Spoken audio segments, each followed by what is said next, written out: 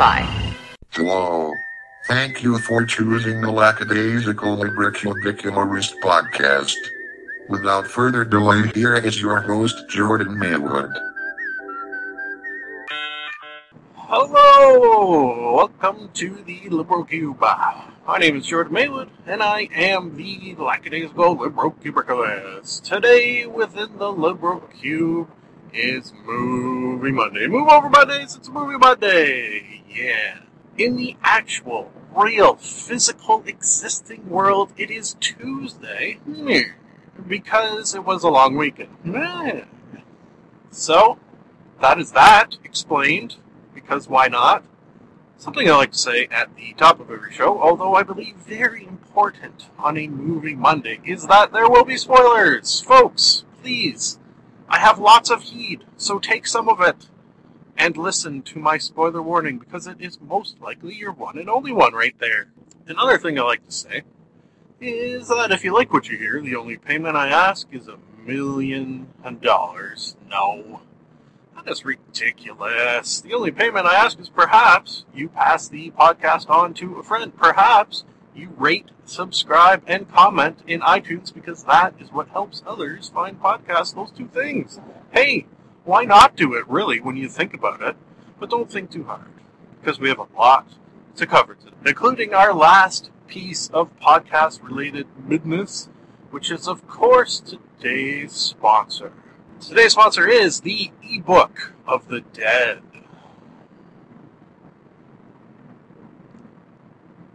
Once again, today's sponsor is the ebook of the dead. Everything you've come to expect from the Book of the Dead, minus, of course, the blood and the skin, and let's face it, the stench. Yeah, so why not pick up the ebook of the dead today?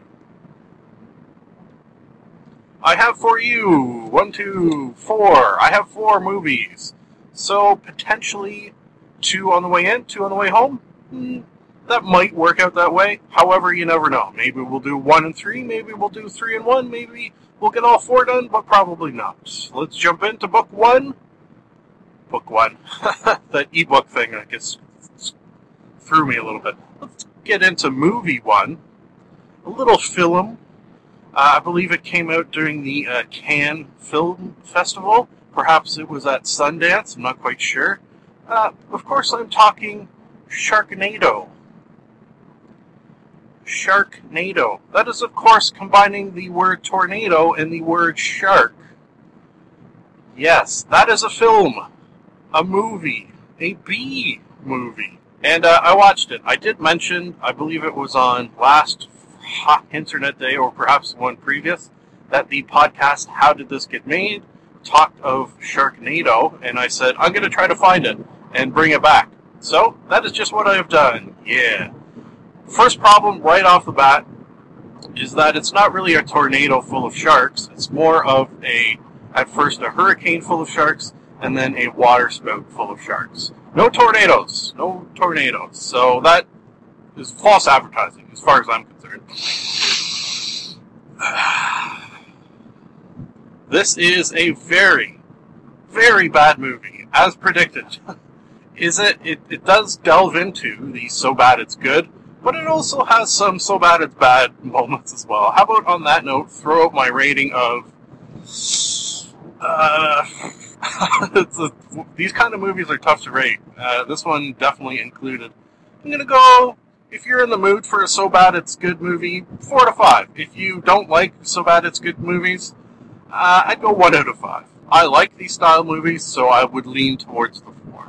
That is an incredibly convoluted rating, but that is what I do best. Convoluted ratings, that is. And make love. Yeah. What? Oh, okay. So the movie, if you are unaware, stars Ian Ziering. There's another problem I have right off the bat. Ian, come on, it's Ian. I-A-N is pronounced Ian. Don't call yourself Ian. That's confusing. His name in this movie is Finn. Finn. F-I-N. His name in a movie about a Sharknado is Finn. So you know it's going to be good. The movie starts off with, there's a lot of just ridiculous, unbelievable points. For example, it starts off with something that makes zero sense. I guess they did it just to prove that, well, I actually don't know why they did it, but I'm going to say, I guess they did it to prove that the sharks have a reason, a sort of reasonable reason for getting sucked up into a quote-unquote tornado and killing everyone, because you need a reason for that. Anyways, it has something to do with this, I think he was a Japanese gentleman on a fishing boat that fishes for sharks and then cuts off their fins and throws them back in the water. That's not very nice. Oh man, I'm a shark and I'm upset about this. What am I going to do? I'm going to get sucked up by a tornado and kill everybody. That'll show them. Is that what they were thinking? If it is, my mind has been blown even further than it already was. So that happens, and then that's in the first 5 minutes, and then for the rest of the movie it's never mentioned again, so I don't really know why they did that part. Then the storm / sharks start working their way inland, and this is sort of one of the unbelievable parts where it's just people sort of splashing around in the water, ankle deep, maybe in some areas knee deep, and suddenly sharks are attacking them in ankle deep water, yet you cannot actually see these sharks coming after you. There is, within this movie, in the first 10 minutes, probably 10 deaths, if I had to guess, which is it's a pretty good ratio. 1 death per minute, not too bad. Another sort of unbelievable thing throughout this movie is that, I don't know if they just couldn't afford special effects throughout, but it's supposed to be during this big hurricane, like the first hurricane to ever hit California or some such, and you'll go from threatening looking windy skies to just kind of a bright sunny looking day, back and forth within seconds of each other, and that never sort of makes any sense. I don't know why I'm looking for sense in this movie. There's a scene at the beginning where Ian Ziering's, aka Finn's buddy, is saved. He's sort of a Australian Tasmanian gentleman, and is Ian's right-hand man sort of throughout this movie. Also accompanying them is the hot girl who works in the bar Ian owns. Yeah, she's pretty smoking hot, actually. Just on that note, which is sort of the idea behind these movies, I think, is to have ridiculous action and hot girls. However, then they decided to go with Tara Reid, who I will not say anything bad about, because that is not how I roll, but I just kind of did, so there. She plays Ian's, I can't get over that, Ian's ex-wife. So all this sort of shark shit starts going down, and he's like, oh no, my family, I have to go up to the Beverly Hills and save them. Will you come with me? Guy who I just saved his life, and girl who works at my bar. Oh, and drunk guy who is constantly drinking in my bar, who uses his stool to kill sharks and save the day until he too is killed. Spoiler alert. I liked him, actually. I wish he was in the movie for a little longer. He sort of carried around his bar stool. It's how I picture Norm Peterson from Cheers would react to a Sharknado. He would pick up his bar stool and start whacking sharks with it. Lovely thought. Lovely thought. Another scene at the beginning in which Finn's Ian's bar is at a pier on California, and there's like a Ferris wheel, and the Ferris wheel comes loose from its bearings for some reason because of sharks, and it starts rolling down the street and crushes the guy. So any movie where a Ferris wheel has inexplicably come loose of its bearings and runs over a guy, it can't be all bad, right? Right. There's a crazy long scene where a school bus full of children is sort of in rising waters, and Ian has to save it. Because there might be kids on board. For some reason, Tara Reid is like, no, you always think about other people, never about your own family. We shouldn't save these people. Come on, let's go and save ourselves. So apparently, she's a bitch. That sort of disappears eventually in the, I guess, live happily ever after, sure, whatever. There was a car chase. Why was there a car chase in a movie about Sharknadoes? Because the writers obviously thought, hey, let's put a car chase in. And that was the end of their thought process. Okay, I gotta speed on up, get to the end of the movie, which is, how do you stop not 1, not 2, not 4, but 3 Sharknadoes? Oh my god, there's 3 of them. What? I thought it was a movie about just one. No, there's 3 of them. How do you stop them? Well, quite obviously, you blow them up. Yeah, that's what you do. Science. They had some bullshit science explanation as to why throwing bombs in a tornado made of sharks would dissipate them. And it worked. How about that? So, good Sciency Reasons. They should have just had a character saying, Sciency Reasons, and then left it at that. I would have got a better laugh and not been as disgusted.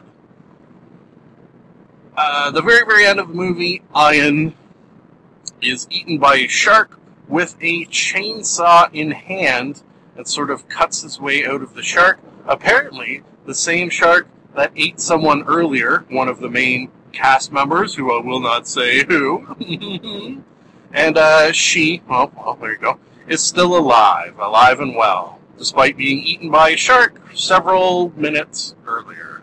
The end, they all live happily and blood-coveredly ever after. Moving on to movie the second, which also has a chainsaw in it. Ha-ha! Yeah. 2 movies, 2 chainsaw scenes. We're doing something right here, I think. We are on the right track. By that, I am, of course, talking Evil Dead, the remake. Evil Dead 1, Evil Dead 2, and Army of Darkness I have brought back on my podcast. That is this one.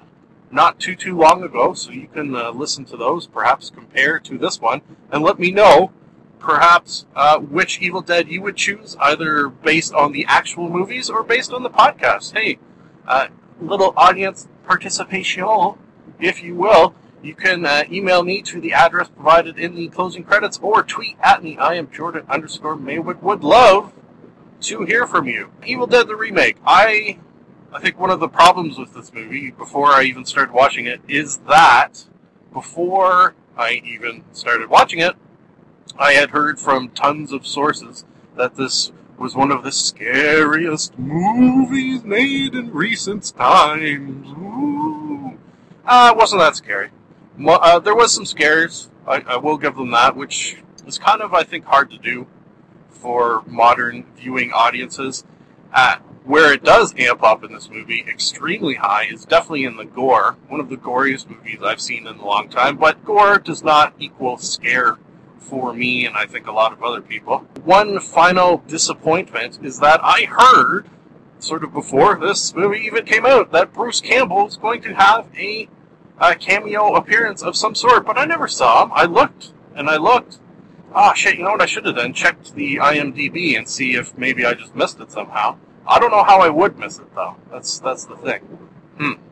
So, a little disappointed with that. That being said, as far as horror movies go and remakes of horror movies go, this is a very good one, and I definitely enjoyed it. Rating-wise, I'm going to go 4 to 5. Yeah, it was very good. If you do not know the story, and it somewhat closely followed the story of the original, a bunch of 20-somethings go up to a cottage.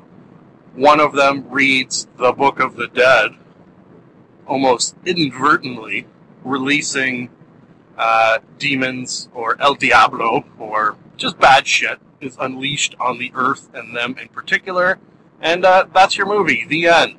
No. Well, yes, but no. I should say more about it than just that.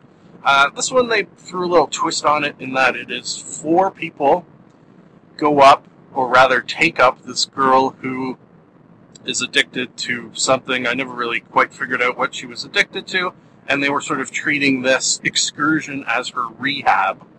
So I like that idea just because she obviously is the first person initially to start seeing this crazy shit that has been unleashed.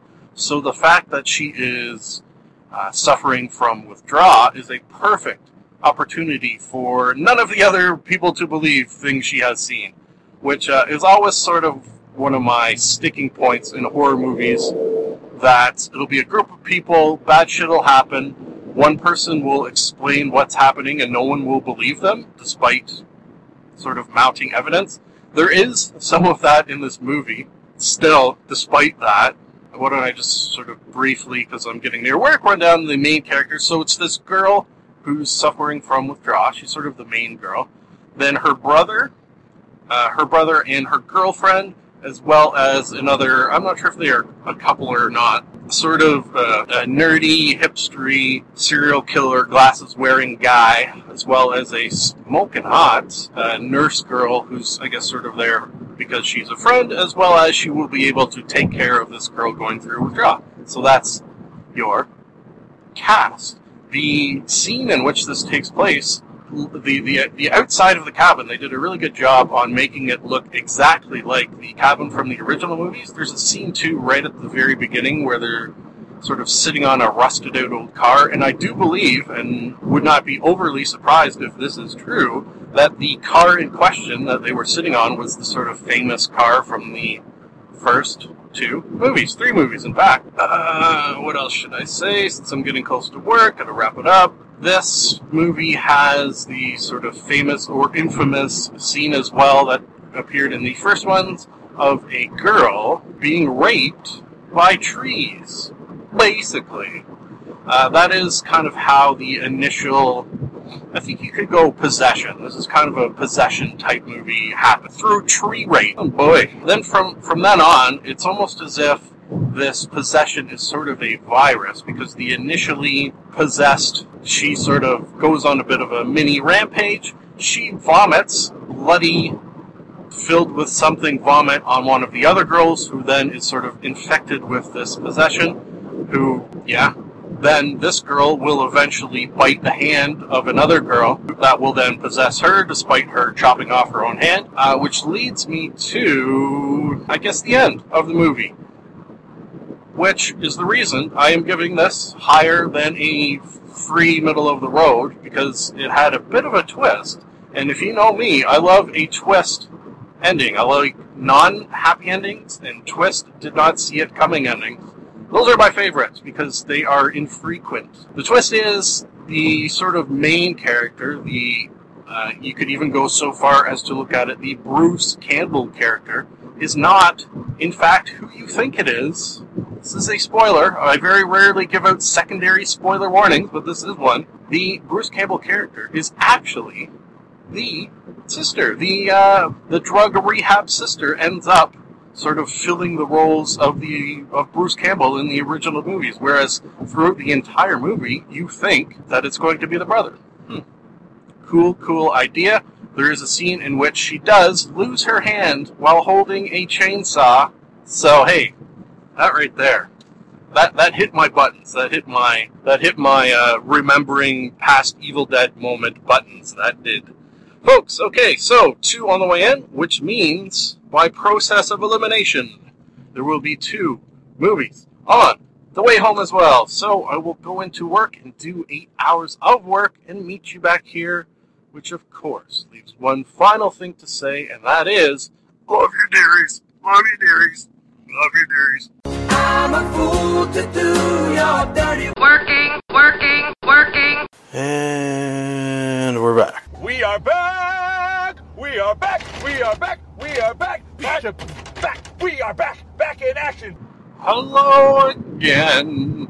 8 hours of work completed on a day back from a long weekend. Maybe turn that into a jingle. Jordan, turn that into the 8 hours of work completed after a long weekend jingle. Yeah, now we're thinking. Now we're drinking. 2 more movies. Let's see what I have to say about them, because, well, basically that's what this podcast consists of. I will watch movies.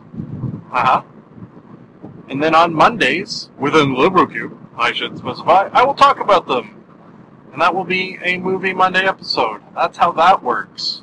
Movie the third is The Limits of Control. Interesting. Very interesting. Oh, shit. I just realized I meant to look something up about this movie that I did not.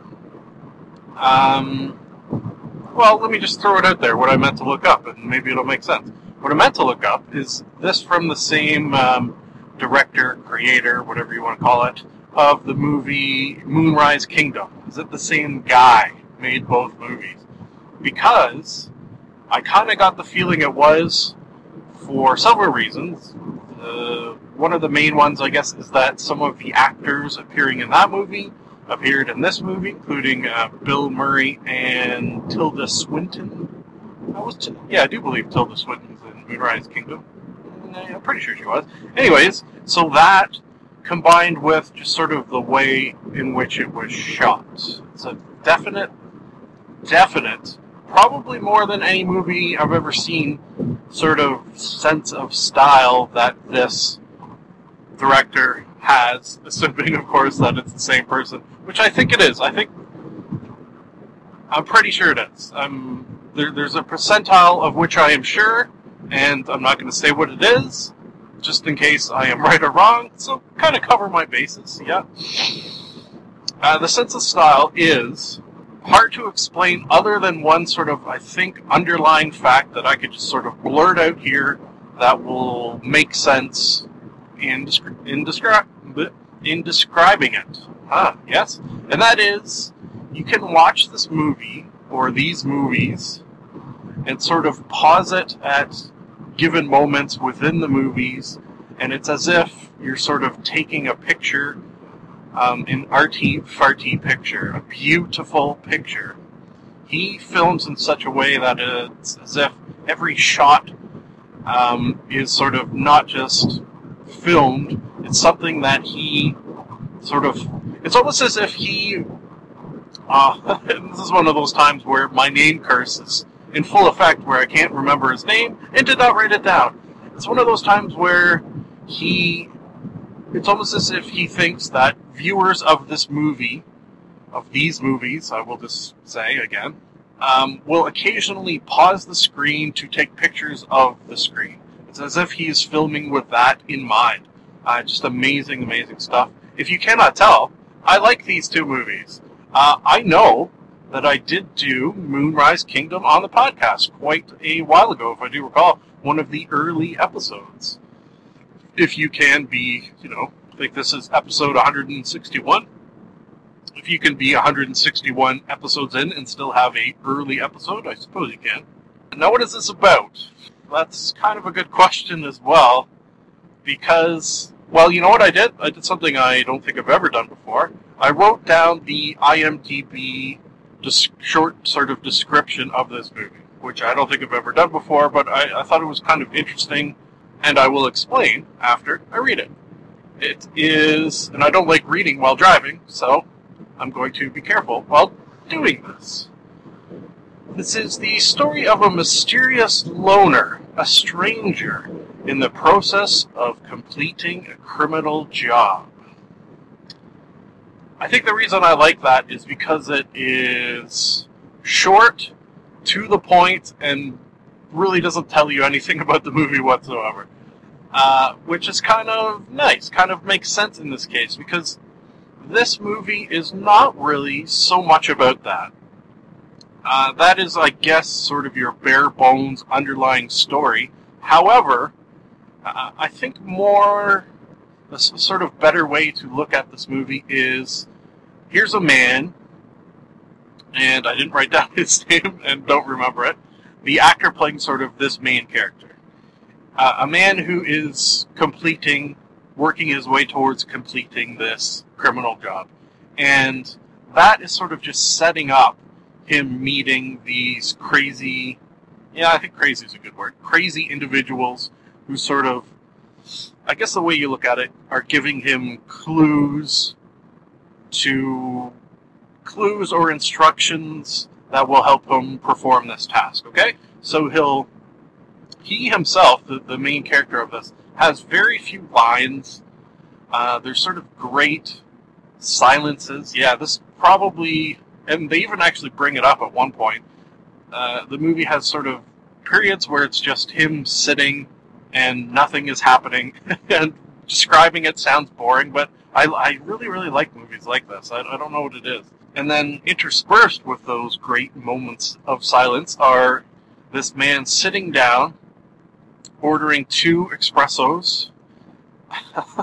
For some reason, it's never explained. It's just an interesting little twist that every time he sits down waiting for sort of one of these individuals to pop in and give him a piece of information contained within a matchbook, a differently colored matchbook that he will then read. It'll be almost sort of a code that he cracks somehow. I don't know how. He'll then eat the message. So as he's waiting for that to happen, he'll order 2 espressos. Not a double espresso, so help me God, if you get this man a double espresso, he will not be happy. He wants 2 espressos in 2 separate cups.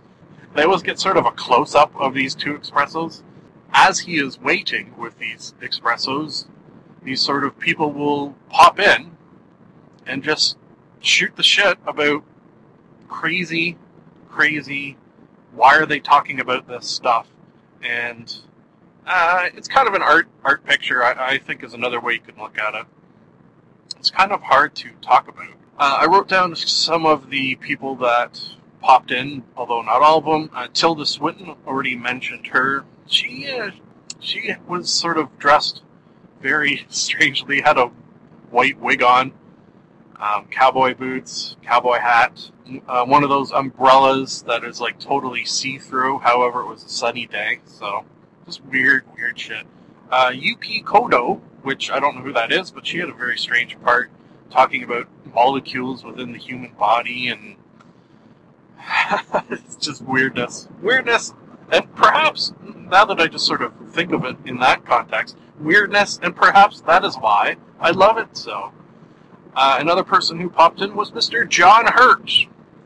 John Hurt, who basically I kind of just wrote down for the reason of him appearing in the yet-to-be-released Doctor Who episode coming up in December, I do believe, possibly, and what sort of role he's going to take place in the Doctor Who universe. I am very excited about that. Oh, just on that note, perhaps, they announced yesterday, or the day before, who the actor is who's going to play the new Doctor Who. I didn't write down his name, don't remember what it is. Name, curse, full effect. Full goddamn effect today, that's for sure. But I know I have seen him in various BBC sort of related things, and I get a good vibe off of him, so my hopes are high. Lastly, Bill Murray, which, if I do recall, was sort of the reason I decided to watch this movie. I've sort of made it my mission to watch every single Bill Murray movie, so that is what I am doing. Actually, he has a kind of a small role in this. He is the last person this loner, this stranger comes across. And I'll just leave it at that. I didn't really spoil that movie, so that's something.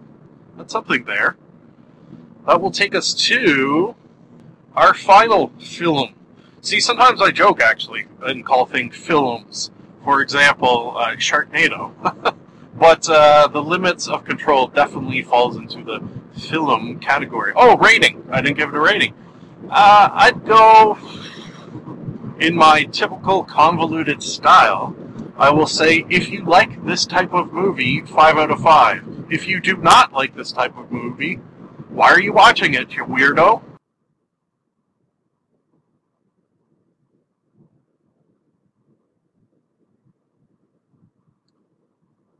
And that, of course, leads us to our next movie called The Great Silence. See what I did there? I left a period of silence between reviews to reflect that the title of this next movie is, in fact, The Great Silence. Yeah, that is what was done there. What do you think of that? The Great Silence is a Western. I love a good Western. This falls into an okay Western. Okay to good. Okay to some very good. It is, I think the reason I sort of came across this one, it kept appearing on lists of like, great Westerns. Well, there you go. Quite often I will look for lists such as that, or perhaps more accurately, when I sort of stumble upon lists like top 100 horror movies, top 100 mind-bending movies, top 100 Western movies. I think I have seen this on the list quite often in very high positions, so thought, hey, why don't I watch it, as I like to watch things that other people recommend, be they friend or list. And it was okay. It was okay. It's basically about a guy, a bit of a loner as well, actually. A bit of a stranger. Loner and stranger. Little connection between those two movies. Like the movies I did this morning had the sort of chainsaw connection. That's all. I'm all about connecting things. Connecting people. Yeah. No, I'm not really about that. But it sounds good. And he has a sort of hard-on for bounty hunters. Does not like them. His father, it's one of these sort of typical father and mother killed, vows revenge stories, which not necessarily a bad thing. Let's, for example, look at the prime example of that. The number one example, Batman. Yeah. But then you say to yourself, okay, well, you're going to use the same story as Batman, but not be as good. So, meh. They went an interesting sort of route with that, in that this guy, who was a boy at the time, witnessed his parents murdered by bounty hunters. And so that he could not tell others what happened, they cut out his voice box. So, definitely a sort of silent protagonist in this one, by virtue of having no voice box. Adds a little interest to it, just because you have not really seen that before, or at least I don't think I have. The bad man in this, sort of a little Joker from Batman reminiscent, now that I think about it. Kinda, sorta. And then it's just basically a battle of good versus evil. Not really too much to say, and I don't have time to do so. So, why don't I just throw out my rating of, this is what I'm going to do. Again, convoluted ratings. I do what I want. I rate how I want. It's my podcast. I rate how I want to. Rate how I want to. You would rate too if it happened to you? What? You know what I mean. The entire movie, sort of as a whole, we're going to go 3 out of 5, just sort of middle of the road. Enjoyed while watching, but would not watch it again, with the exception of the ending. This actually, this came up this morning, I'm pretty sure, how I don't like a happy ending. I like a sad ending, because you are quite often not expecting it. I like unexpected, I like sad, just different. Anything different that I haven't seen before. I obviously watch a shit ton of movies. I have a goddamn podcast that I talk about movies once a week, so if that's any indication, a lot of movie watching goes on in my life. So, when things happened at the end of the movie that I am not expecting and have not seen before, I like it. It excites me. It is what I am looking for. So, at the end of The Great Silence, when the very, very bad man killed, this is a bit of a spoiler, or not a bit, it is, killed the main character. Yes, the bad guy killed the good guy at the end. Okay, that right there, possibly you've seen that before, right? Yeah, it's not possible that the good guy loses and killed. It happens sometimes. However, they went a little further in this. Not only did the bad guy kill the good guy, he then killed the love interest. Yes, I didn't even mention it, because whatever, that's just felt sort of tacked on. There was a love interest to this silent protagonist. Yeah, bad guy killed her too. Why not, right? Jesus Christ. Then, but wait, there's more. Call now, and he will kill the entire town. What the fuck? So that's why I will give the end of the movie a 5. I've never seen a movie just end with a sort of brutal, bloody massacre like this. It sort of blew my mind that that they even did this. Especially, this movie's pretty old too, so when this movie came out, it must have been rated like X. Yeah. Didn't they use X's back then for really, really bad movies?